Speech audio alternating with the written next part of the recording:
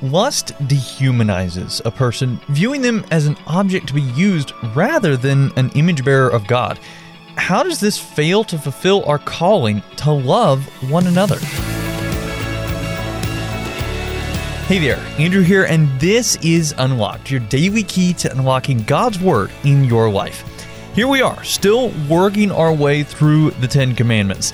Today's devotion addresses a particularly important topic from the 7th commandment, that of adultery, and how it reveals some valuable truths about faith and our relationship with God.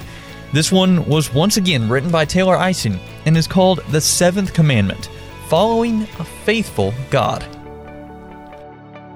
Adultery. Sex between a married person and someone other than their spouse causes a world of hurt. It breaks hearts, it rips apart relationships, and it causes division in families.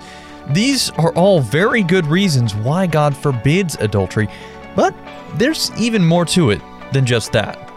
When God created sex, He designed it to be the act of marriage, the total union of a man and a woman. This union is meant to be exclusive and lifelong. But why is that?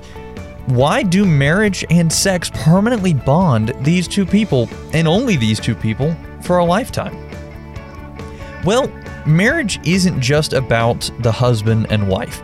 Marriage is also a living metaphor for the love between Jesus and His bride, the church.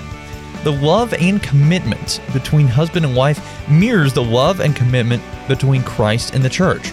In the same way, a passion and desire that a husband and wife have for sexual union points to the passion and desire Jesus has to live in union with His people.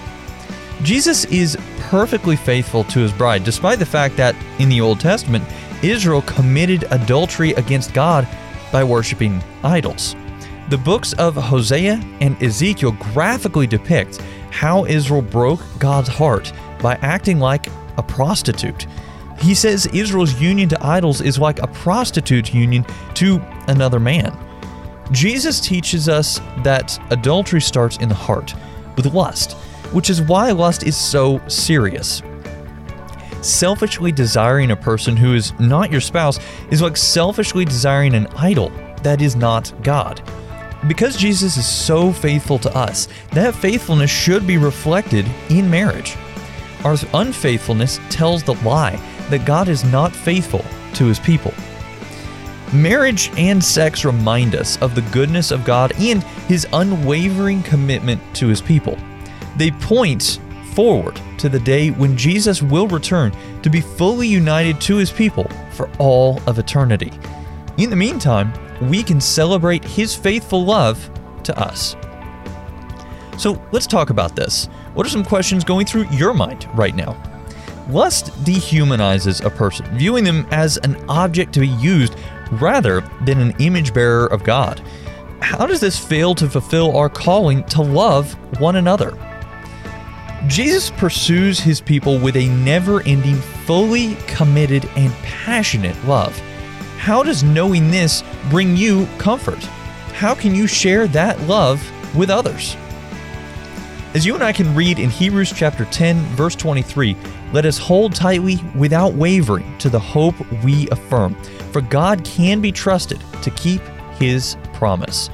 Now, I'd encourage you to read Ephesians chapter 5, verses 21 through 33, Matthew chapter 5, verses 27 through 30, and Exodus chapter 20, verse 14, the 7th commandment, to help keep God's Word alive in your life. Unlocked is a service of Keys for Kids Ministries. How would you like to write for Unlocked just like Taylor did in our devotion today? If you're interested, check out our writer's guidelines at unlocked.org. Now, be sure to check back tomorrow because Emily is going to continue our journey through the 10 Commandments with the 8th commandment about work and generosity. But until then, I'm Andrew, encouraging you to live life unlocked, opening the door to God in your life.